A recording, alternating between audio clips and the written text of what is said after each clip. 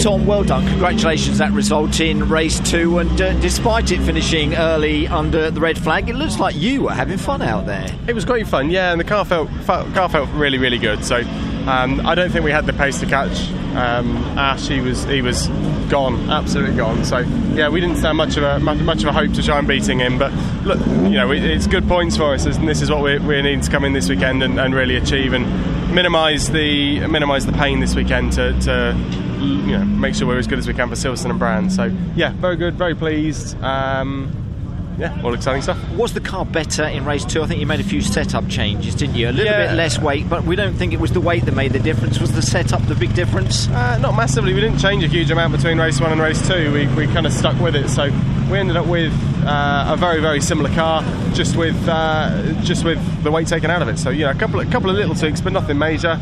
She felt good. Despite the short race, you made some good moves out there. We take our hat off to you because it was great watching them on the TV monitor. Yeah, I think you enjoyed them, didn't you? The one past Andrew Jordan. Yeah, it's difficult as well because the hairpin was so treacherous with the water coming across. That's the only real place you can get past on the lap. So very difficult, but very pleased. Yeah, big points and a great race from you, Tom. Perfect. Well done. Cheers,